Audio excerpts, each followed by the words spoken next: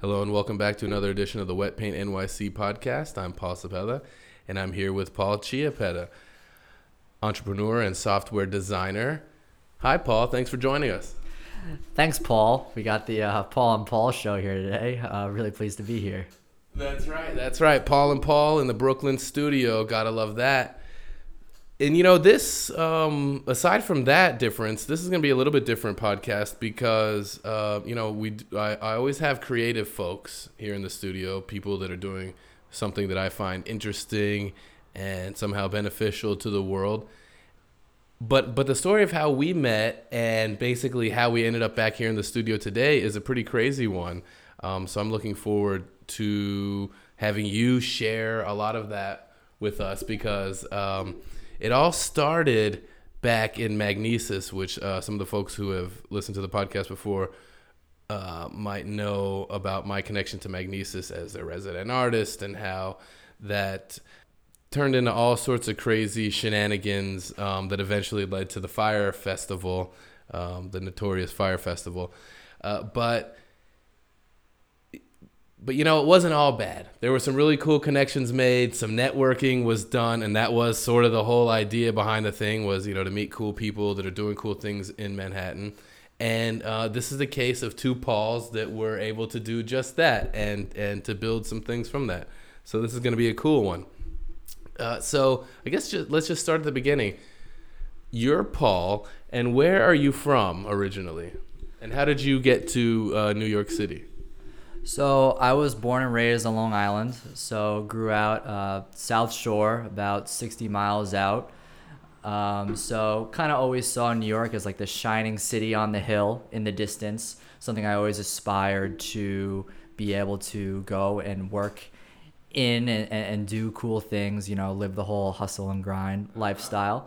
Went to college in upstate New York, so kind of always stayed relatively local. Was fortunate to have a couple jobs in Texas, out in Austin for a little while, and near Boston as well, in Lowell, Massachusetts, but ultimately knew that wanted to set up shop here. And as Paul said, I am in software, so started my career as a software developer, software engineer, writing code and building programs for a financial firm is where I got my start. But it was during that time when I first moved to the city that I was exploring and trying to find cool places to meet people. And that's when I stumbled on Magnesis, where I met Paul through a coincidence that really started with just the fact that our names sound the same. Well, that's true. That's where it all began, right? I definitely want you to give more of the details of this because I think it's going to be really interesting to get your perspective of this because I've told so many of these Magnesis stories myself, but this is the first time that I've had somebody actually on the podcast in the studio who was there as well. And once again, this was the idea behind Magnesis was the idea that they wanted was to be highly selective with, creative folks or people who are doing big things in business and finance and the world of tech. And and create this exclusive sort of black card clubhouse experience, and like I said, it was fun at times, and we had a lot of parties, all kinds of big name musicians and celebrities coming out and hanging out and performing for us and partying with us and all that kind of stuff. But I think it was at one of these events that's where we met. I think we just happened to be standing next to each other, and how did that happen? Somebody said my name, and that sort of piqued your interest. Is that how that went? That's right. I was like, Paul Cepeda. Like, did they just mispronounce my name? Oh, I see. Right. So again, I joined Magnesis at its onset. Really just looking for ways to meet a lot of cool people. And it was Billy McFarland was the master marketer, ultimately we know for mischievous ends. But it's funny because I kind of tell the story now of how I got to where I am as, do you see that documentary on Fire Festival? And people always look at me funny like, how is that going to take us to where we are? But the truth is I really have Paul to thank. And that's because all these events we were going to, it was really too good to be true. And we now know that it was because Billy was embezzling all this money. But really, like most businesses, it's a common tactic when starting out to acquire customers at a loss for the sake of growth. So what that looked like in Magnes is they threw the coolest parties for us. Too good to be true, that we now know. I got ringside tickets to the Islanders game twice for free. I went to a rooftop fashion show. I was 21 years old at the time. Like, I should not have been doing any of this. It was all like these parties at these rooftop apartments in these penthouses, like just all too good to be true. But it wasn't all just like party. There was one event where they were signifying a partnership with a co-working space, Alley.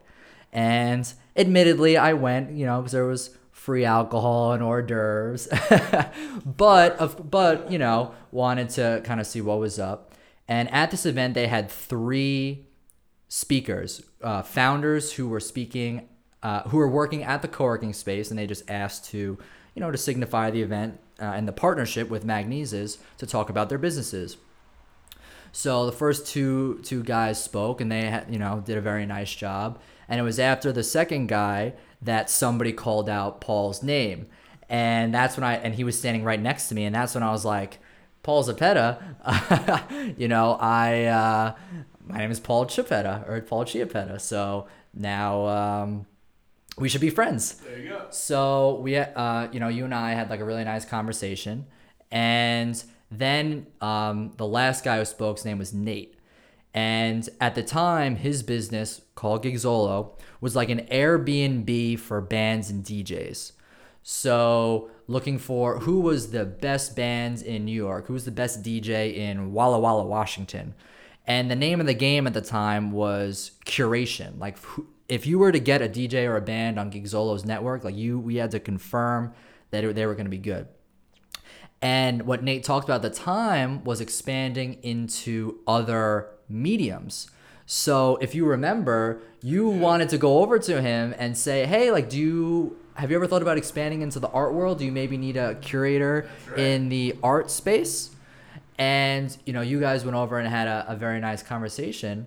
But afterwards, I started talking to him and, gave him my business card, and just one of those, luck of the draw type things. He needed an engineer at the time. And I had just started my first job, working for this financial software company. It was going well. I was not in a position to, quit and join something new. But he's like, hey, if you want to hustle and do this as like your side gig, which, truth be told, quickly became the the real gig, after many nights and weekends. But yeah, I joined up, and I mean, we kept in contact for several months, but then ultimately I kind of disappeared, effectively to work on Gigzolo. Right, down the rabbit hole of work.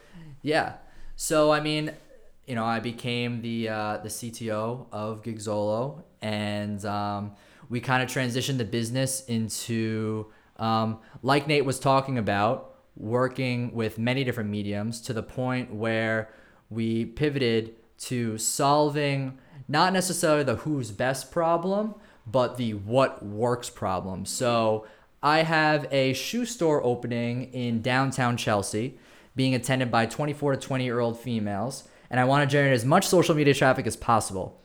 How do I do that? So I built an algorithm to take all types of solutions, bands, DJs, photo booths, where you would plug in those parameters, and out would come, for that event, you should get a 360 photo booth. So the girls that come in, they get 360-degree photos instantly uploaded to Instagram with the hashtag.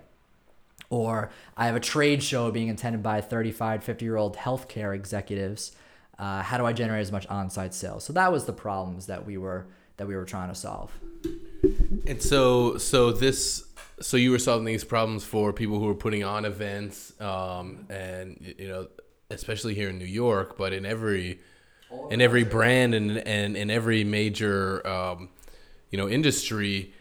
a lot of money goes into these things. So they don't want to just flush it down the drain. So what you built allows them to have some frame of reference and some idea based on the algorithm of, okay, if this is what we're working with, this will be some of the best options for that. And that's a cool thing. I know a lot of people who do the marketing and event who are in that space, and I could see how that would be very, beneficial to them, save them a lot of time and sort of like headaches and effort, and take a lot of that guesswork out of it.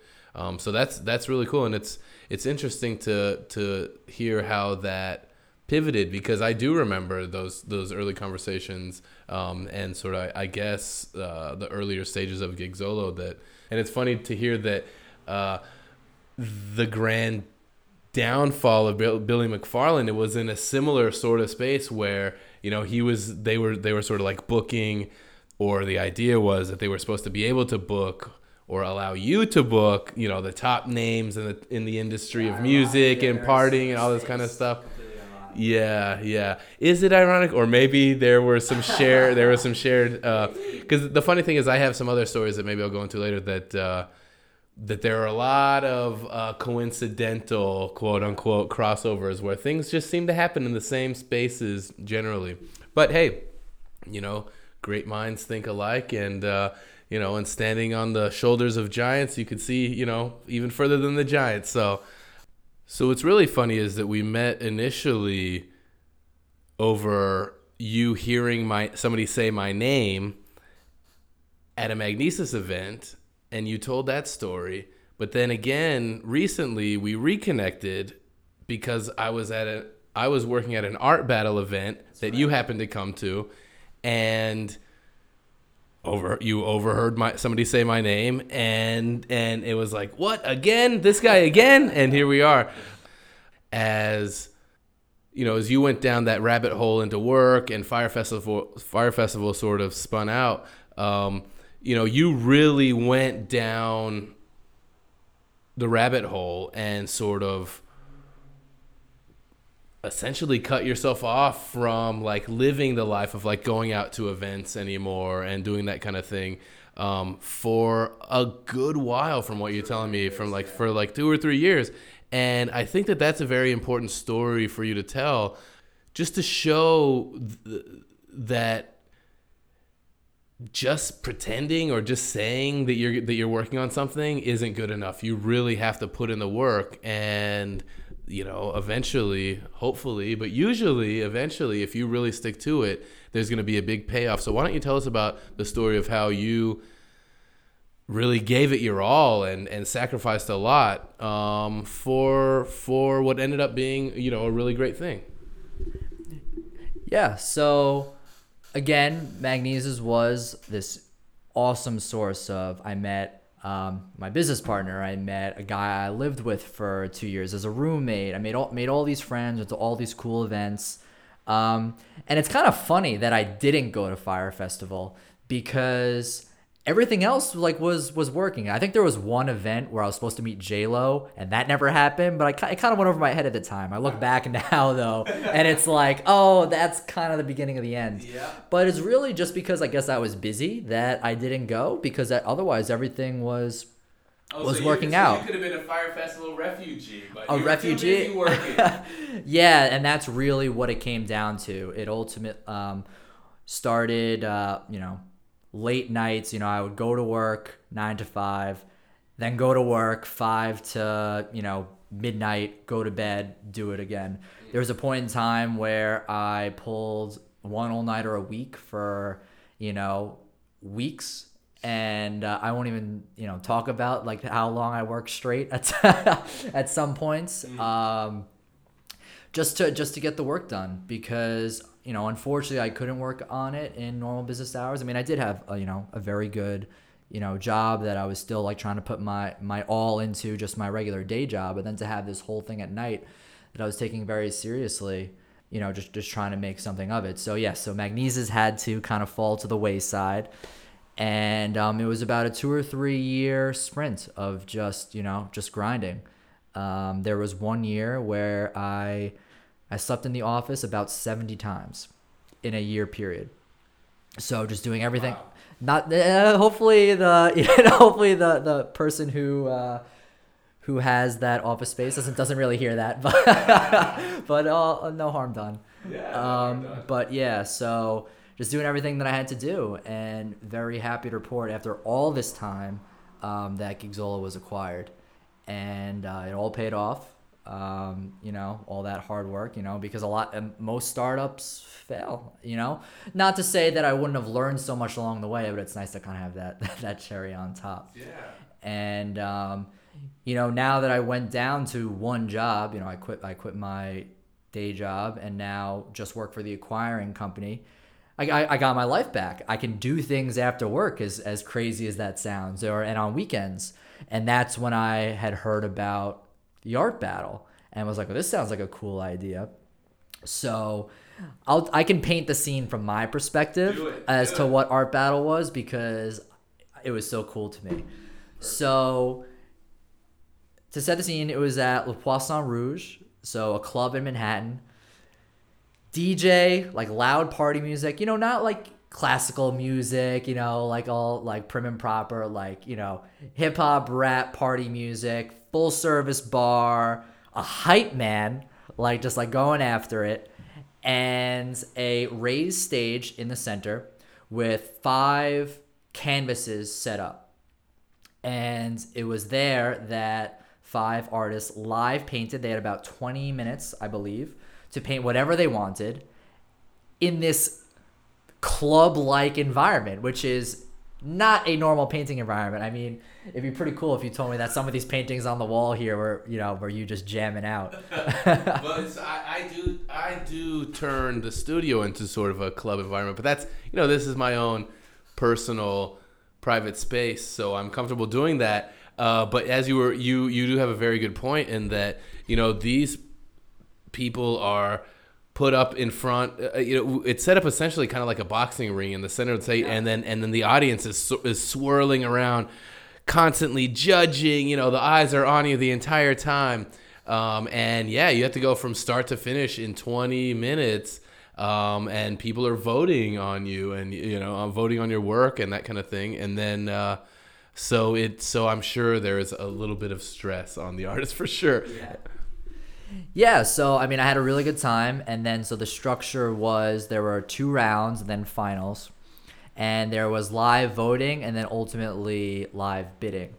So I remember really liking this one picture, and so did apparently the rest of the audience, because it was the most popular painting of the night by this artist named Elena. Bidding war ensued. Bidding war ensued. I did ultimately win the painting, and again, it was the most popular one of the night. So she unfortunately did not win in the finals. I think she did an excellent job, but I was talking to her after, and from my perspective, it was really cool because we were taking pictures outside, and she was telling me her story. She moved from, Russia a few years ago, and, she was just really nice. And I got a really cool piece of art. But then, kind of wrap everything together, I went to go pay, and there was a minor mishap with collecting the payments. I was the woman I was talking to was like, oh, I just have to speak to my boss. And then lo and behold, Paul was her boss. And I'm like, oh my God. After all this time, and it was really cool. Was that, 2 years? I mean, God, at least 2, because I mean, you had heard, I had told you when we were last few times we hung out, that I was starting to work with Nate, but certainly not to the capacity that it became. And because I remember going to one of your shows over on in Hell's Kitchen in one of the centers on the water. I forget exactly which one. I have a picture of it. But so that was cool. But yeah, and I was like, oh my God, we need to reconnect, and that's why we got drinks the other day. Yes. And so it all came full circle over, a couple of folks dropping the name Paul. Yeah. It all came full circle. Yeah, and so that's that's actually, I gotta say, I know that it happens a lot here in New York, But the story of you grinding and look, people, we're talking to somebody who was 20, 21 years old at the time, and for them to give up all those evenings of going out and doing the sort of youthful, staying out way too late, partying, staying up to, all night, doing that thing, and then, sort of creeping into work and barely making it to work. That's the standard story. But this is one of those more rare and I think inspirational stories of somebody who, even at a young age, was able to recognize the value in sacrificing short term in order to build something for the long term. And as Paul spoke about, it wasn't just even if they hadn't been acquired, even if what he had been building hadn't been bought up and taken up by a larger company, he still had in his mind this idea of learning, constantly learning, doing that work, even if it meant only that he got exposure to things that he wouldn't have got exposure to otherwise, or at least not at that time and at that age. So, kudos to you, Paul, for doing that. It's great to see you on the other side of all of those sleepless nights and, sleeping in the office and everything else. I mean, these are the stories that legends are built on. Yeah, well, thank you. As somebody important to me has said, life is long. So I have plenty of years ahead of me to party and do maybe the slightly irresponsible things you were referring to. So my whole thing was to really try and set myself up early on a different trajectory, because once you're just on that path, you're just, things fall into place. So for anybody listening, my shtick would be just to work hard in the beginning and, see those rewards later, because you have plenty of time to reap the rewards. It's definitely important to enjoy things along the way. Don't get too lost in the work, because that's something I'm actually battling with right now. I started this new job and want to give it 100% my all, and also, enjoy life, enjoy the fruits of my labor. But I always got ideas. I always got like little things here and there. So I'm trying to tell myself, don't sign up for another gig solo. You can do the little things here and there. That's just kind of my personality, always to try and tackle new things. But definitely, I wouldn't say you have to go, 1,000,000 hours a week every single, month, year. Definitely stop and enjoy it. But it's part of that element of New York, just like that hustle atmosphere, like that going all the way back to growing up on Long Island, that I really aspired to join and thrive in. And here you are. You've been doing it and like literally living the dream, because sure, there's more for you to accomplish, and I'm sure you have many more goals. And and as you were mentioning, your entrepreneurial and creative spirit, you constantly have these ideas that you want to do, and these things that that you can make the world a better place, in this way or another way. But it is about balancing your time and managing your time, and maybe not overcommitting, because sure, you have 1,000,000 ideas, but maybe you work on 3 or 4 at one time and do that, but it's great. I do look forward to hearing more about how you do take that time to smell the roses while you're doing this other stuff. It'll be interesting to see how, because as you grow, like there are more interesting things that you're able to do, because you've earned freedom in a lot of ways at an earlier age than some folks. So, there's also that age-old question of like, how do you know when you made it? I think the folks that are really making it don't feel like they've ever made it. That's the whole point, is you reach one you reach one milestone or point in your life, and you can either plateau there and stay, and eventually a plateau drops off at the other end, or you just keep growing and building off of the base that you've created, which is exactly what you were talking about. You made a lot of smart decisions in the beginning.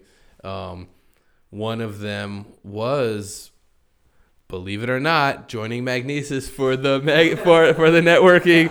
Hey, it didn't work out great for everybody, but for you, you joined at the right time and did the right thing. Very quickly, Exit strategy is also key. I often equate it to a Ponzi scheme. A little bit, bit of dark humor, but kind of like Bernie Madoff, who unfortunately a lot of people lost a lot of money with him. But if you invested in him early and got out early, which a very small percentage of people did, but there were people who did, they made amazing returns because, again, it was too good to be true. It was a Ponzi scheme. So I kind of feel like that was the case with Magnesis. I got to go to all these too good to be true events for free, rooftops and parties and all this stuff, like the stuff they showed in the documentary. Like, they were doing that for their Magnesis members. And I got out before, I went to meet, such and such, or went to go to Fire Festival and got screwed on that island. I got out, and I might not have ever seen you again. Yeah, you might still be on the island. Might still be, which wouldn't be too bad. Might not be too bad. But yeah, met all the friends that I have and business connections that I have, and it kind of taught me how to network too, because in today's day and age, that's so important. Another thing I can talk about is everybody's heard the saying, it's not about what you know, but who you know. And I consider that a fantastic thing. It's not the case of like, oh, so-and-so only knows all these successful people because he grew up on the country club and like his dad was like an executive at this bank. Like, that is the case so infrequently that most good networkers and people who are successful in business, they orchestrate or they manufacture their networks because it's easier today than ever before. I mean, you just go on LinkedIn and you email people, or you find the next Magnesis. So thank God it's all about who you know, because you can really make that happen. So I really try to just always just be out of my house, out of my apartment, and just finding cool things to do, which is just like a better way to live. But like, you never know who you're going to meet. You're not going to meet anybody, sitting at home. So I just try and always be out and hanging out, and doing things that I enjoy. And that's how I get to meet the Paul Zappetas of the world. Yeah, that's fantastic. And, and that's along those exact same lines. That's what I say about artists, for artists. Like, you can be making the most fantastic, most beautiful and amazing artwork in the world in your studio, but if you don't get it out there to share with folks, nobody's ever going to know until at best after you're gone. So what I recommend is carve out plenty of time to do your work, to do the painting, to do the sculpting, the videography, whatever it is that you're doing. Then you need to also carve out the time for the marketing and the sales of that. It's important for everyone. Exactly. In every single industry, it's an important thing. So you carve out the time for that. But then also, and this is very key, and it's going to help everything else. It's going to help. It's going to influence what you do and bring opportunities for sure. Is to get out there, like the other Paul was saying, get out there and, make sure that you leave some time. And I'm certainly guilty of that. I know that sometimes I get caught up in my own head and that kind of thing in the work and in the studio and in everything that needs to be done. But I'm always thrilled when I actually get my ass off the couch, out from in front of the computer and out somewhere where I can meet new folks. And that's what it is. It's all about connecting and meeting new folks. And especially in this town, you never know who you're going to meet and where you're going to meet them. So you make a great point in that in every industry and really for everybody, it's healthier and smarter and it's good business to get out there and have a little fun. You know, go schmooze, find the fancy cocktail hour where your potential clients might be, and go enjoy yourself for a little bit, and and just get your information out there. It'll help your Instagram profile, if nothing else. I mean, I don't have one, but you'll get some good pictures, doing all the fun stuff. Soon enough. Well, here's a question for you. Now that you are this big time CTO / the creator of something that was bought up by an even larger organization, living that life in New York, what do you see as sort of the next thing that you do for yourself personally for fun? Are you out there hunting like the romantic life? Are you looking for insane destination vacations? Like, are you looking to, or is it really just 100% focused on the next big idea? Well, so I've been trying this new thing out lately. I don't know if anybody's heard of it. It's called moderation. Because I've had a hard time with that in the past. I would always go 100% into one thing and forget about everything else. But I really am trying. I mean, I made a joke about it, but I really am trying to, do a little bit of going out, going out with people, maybe this romantic thing, Right. or also just with friends. And then, of course, on my next business ideas. But I'm a really big runner. And like exercising, I ran in both high school and college, on the track team. So I've been really good as of late, again, because I can get full nights of sleep now. So I can wake up in the morning, I go for a run before work every day. So hoping to run some PRs or personal records this year upcoming. So I'm kind of building that base right now to have a potentially successful 2020. That's kind of what I'm focused on now, other than, again, just like having fun doing general things. SantaCon's coming up, so planning that, just a couple fun things here and there. Well, yeah, and I've been trying to twist your arm to come down to Miami for Art Basel to come see me take over the White Lot Hotel down there. I'm taking it over for Art Basel weekend, and I'll be filling with art and live painting and all that kind of good stuff. So maybe we can get you down there. But two things. One, ladies, if you're listening, New York, eligible bachelor right here, Paul Chiappetta, look him up. You'll be glad you did. Second thing, so I'm just now finding out about your history as a runner. And I think that actually informs me a little bit into some of your process, and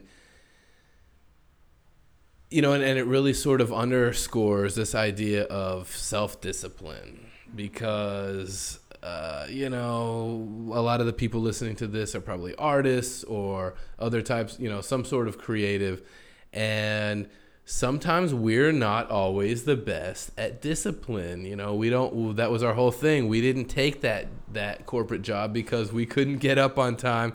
We couldn't get the emails out fast enough. We couldn't do this, that, or the other. But I think that there are some really great lessons to be learned from all different types of disciplines, from all different types of backgrounds and businesses and that kind of thing. But one common theme really through everything is you got to put in the work, and you need to do it in a timely fashion so that you can receive your rewards and benefits in a timely fashion, because the one's not going to happen before the other. So as somebody who's run for a good portion of their life, I can only assume that you had to build in a lot of self-discipline. Like you said, you're doing it every day now and that kind of thing. And I'm sure when you were doing it previously, it was maybe multiple times a day and that kind of thing. And I just want to sort of underscore that idea of really having that self-discipline to whatever it is that you want to do. Like, you got to freaking do it. You got to do it. And the more you do it, the better you're going to get at it. And the more you do it, the better results you're going to see. And so just keep that in mind. And and maybe break a couple bad habits and get up a little bit earlier, stay up just a little bit later, just like Paul Chiappetta, so that you can be a winner. Yeah. Well, thank you. Yeah, I fell in love with running, I would say early high school, because I was able to see the direct reward for my work. Because I was never a big school guy, which I think might resonate with a lot of people. Never really liked school. I mean, I'm fortunate that I was fairly good at math, which is what took me to, working with computers and computer science. So that was something that always came naturally. But I never really liked the school environment. So ultimately, running was this thing where, I actually started out back of the pack. Have asthma, was not like super athletic, was kind of just average. And all these other guys on the team were, really accomplished. And, I was coming in last. But after coming in last for a couple weeks, then, but trying really hard, all of a sudden I came in like second to last, or like I got faster. And I was like, wow, like I put in the work and I got better. And that's what I really, really liked. It's just in its purest form, like you try hard and you do well. I don't listen to music while I run. Again, just kind of just like that just focus on the breathing and really try and enjoy it. I know that's a little different. Some people say I'm psychotic for doing that because most people will run with music, but I kind of just try and be, one with what I'm doing. And right now, trying to just get good mileage in. I mean, it's definitely different when like nobody's telling me to run anymore. And the only way that I'm able to wake up every morning and do these runs is if I go to bed at the same time every day, which I've been fairly good at. So, because otherwise, no, I don't have a coach. I'm not great at coming to everything on time either. It's difficult for all of us.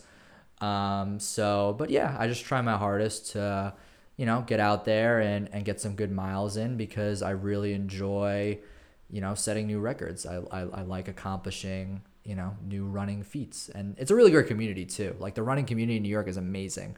Like you'll never meet a nicer group of people than people after a 5K because everybody's tired. Typically they donated, like, there's typically a charitable cause. Yeah. So they paid money to charity, ran a race, and they're tired. Everybody is nice. Like literally everybody's going to have a smile on their face and like be friendly. And they'll be like, oh, I want to go to lunch with us. So it's really nice. Yeah. And as you're saying, in New York, we have the huge marathons. We have, global level things that are happening. So that's a heck of a great community to join into.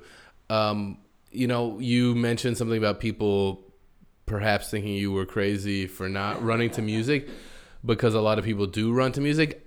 My question, I would be curious to know how many world-class runners run to music. And my suspicion would be fewer than those who do. Just a suspicion, because it is about focus. It is about being one with what you're actually doing. If you're just jogging and doing that sort of a thing, that's one thing. Yeah, throw in your earbuds, listen to some music. But when you are really excelling or attempting to excel at something, cutting out any distraction that's key, I think. And I think that you keep hitting on all these universal points that are great for anybody in any field and anybody who really wants to accomplish anything in their life, whether it be small or big. Yeah, something else you can maybe draw parallels to is the reason why that started and why most professional athletes won't run to music is because on race day, you're not going to have music. So whenever you're doing anything, whenever you're doing anything where there's some final event, whether it be a competition or, a gallery opening, like you want to practice like the final show, like the final performance, so that you're ready. If I've been running hundreds and hundreds of miles with music in, and then I have a 1 mile race, on one day where I can't listen to music, I'm going to feel out of whack. So it's the same kind of thing. You practice for a performance 1,000 times. You want to practice like it's the real thing.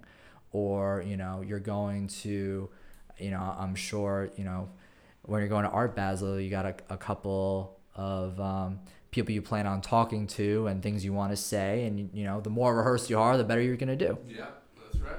Yeah, practice makes perfect, as they say. And you want to practice in as close to the real environment as possible. So, it's always cool to hear these parallels with people who don't necessarily stand in front of an easel all day. I mean, I guess you could say your easel is the computer, because, you're creating all kinds of fabulous things that I have no comprehension of whatsoever, or at least to any degree that would be valuable to anybody who would need it. So I find that stuff really cool that you can take sort of this abstract and make it into something concrete and make it into something that's usable for folks, literally around the world.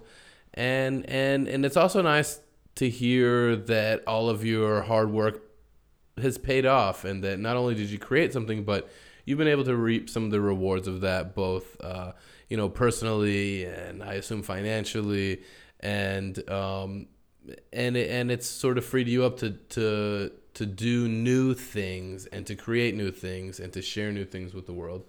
And really, what more are we working for except for that, right? I mean, so once again, kudos to you, and I look forward to seeing what you have coming in the future. Well, thanks, and hopefully there's even something, maybe we could collaborate on something in the future. I say that because often people see the worlds of computers, math and science, and the arts as two very different worlds. And, as people were building businesses like in the 90s, you had your very basic websites. And then in the early 2000s, you started to get like slightly more advanced. And now, into the 20-teens and now coming into the 2020s, there's really no bounds on what people can build for businesses and on the computer. And really the next frontier is the more abstract, which is something that computers have historically had a hard time of understanding. So I really think that the next frontier, and where there are a lot of opportunities, is how you can pair technology with the arts. So, like, for example, like in fashion or, in galleries or, wearables, or, if a retail store is having a hard time selling, how can we apply technology to help them sell? Or a lot of things like that have previously been two completely dichotomous worlds can now work together. And I think there are a lot of opportunities there. So that's where I'll be looking, going into the next decade. And, hopefully it won't be 2 years where we just disappear and then discover each other again. But hopefully there's some cool collaborations in the future. Yeah, I think so. I'm sure there will be, because now that we're back in touch, we got to make some magic happen. Again, I would say again, because obviously, as your story is told, there was some really cool things that happened previously, but I'm totally with you on the whole crossover between, in the world of art and tech. I am old enough to be able to say that, I've literally seen the evolution of all of this happen. And a lot of times as an early adopter, I've been on the forefront and been right there sharing my work in the earliest days, like, on computers and in various ways. And so I've seen like a lot of the hiccups and the bumps, and in the early days I had all these ideas like, oh, I wish I was able to do this, or I wish I was able to do that. And because I wasn't a coder, and maybe even technology wasn't quite there at the time, but even if it was, I wouldn't have known how to use it. A lot of times some of those ideas had to wait, some of them for years and years. But what's really cool with what you're talking about is that I have been able to already, even without your genius help, I've been able to, just because of the way things have advanced. I've been able to jump into some of these worlds. For instance, if you go to my art gallery website that I founded a few years ago, wetpaintnyc.com, one of the options that we have, well, actually, I'm going to tell you about two of the options. One of the options that we have is seeing the work seeing any of the artworks that are available on the website to scale in a computer generated model room. So like a living room or a sitting area or a conference room. But that's like sort of old school. You can do that in Photoshop. But what we also have is augmented reality, which is pretty cool because that allows anybody to take their phone right wherever they are, whether it's in their office or in their home, and find that blank space on the wall that they want that they could maybe use some art and see art to scale on their actual wall, the actual piece, and then literally just click buy and have it shipped to them within a few days. And so and so I can totally see where that's the future. That's the future, and I'm glad that I can be on sort of in some minor way in that field, in that aspect of things. But I look forward to seeing the ideas that you may have and that you can come up with, and maybe we can do some really crazy stuff, because I'm all about fully immersive environments and all that. But we need people like you who know how to actually make that stuff happen, because once again, you can have all the ideas in the world, but until you either implement them yourself or find somebody. And that's another thing. We were talking about networking earlier. It's about finding a team. It's about finding the people who have the skills that you don't necessarily have, and combining your skills together to make this, sort of super ultimate sort of featured thing. And so I definitely look forward to that kind of thing with you in the future, because I'm sure you'll come up with something cool. Well, thanks. I appreciate that. And yeah, looking forward to seeing, I was really impressed by seeing all the artwork on your walls and all the cool things that you have as work in progresses. So likewise, looking forward to seeing all the cool things that you'll be developing as well. Fantastic. All right. Well, like I said, ladies, you look him up. But feel free to keep to keep an eye on both of us, because we have plenty of projects, artworks, app development, coding to change your life, all sorts of good stuff coming your way. So stay tuned.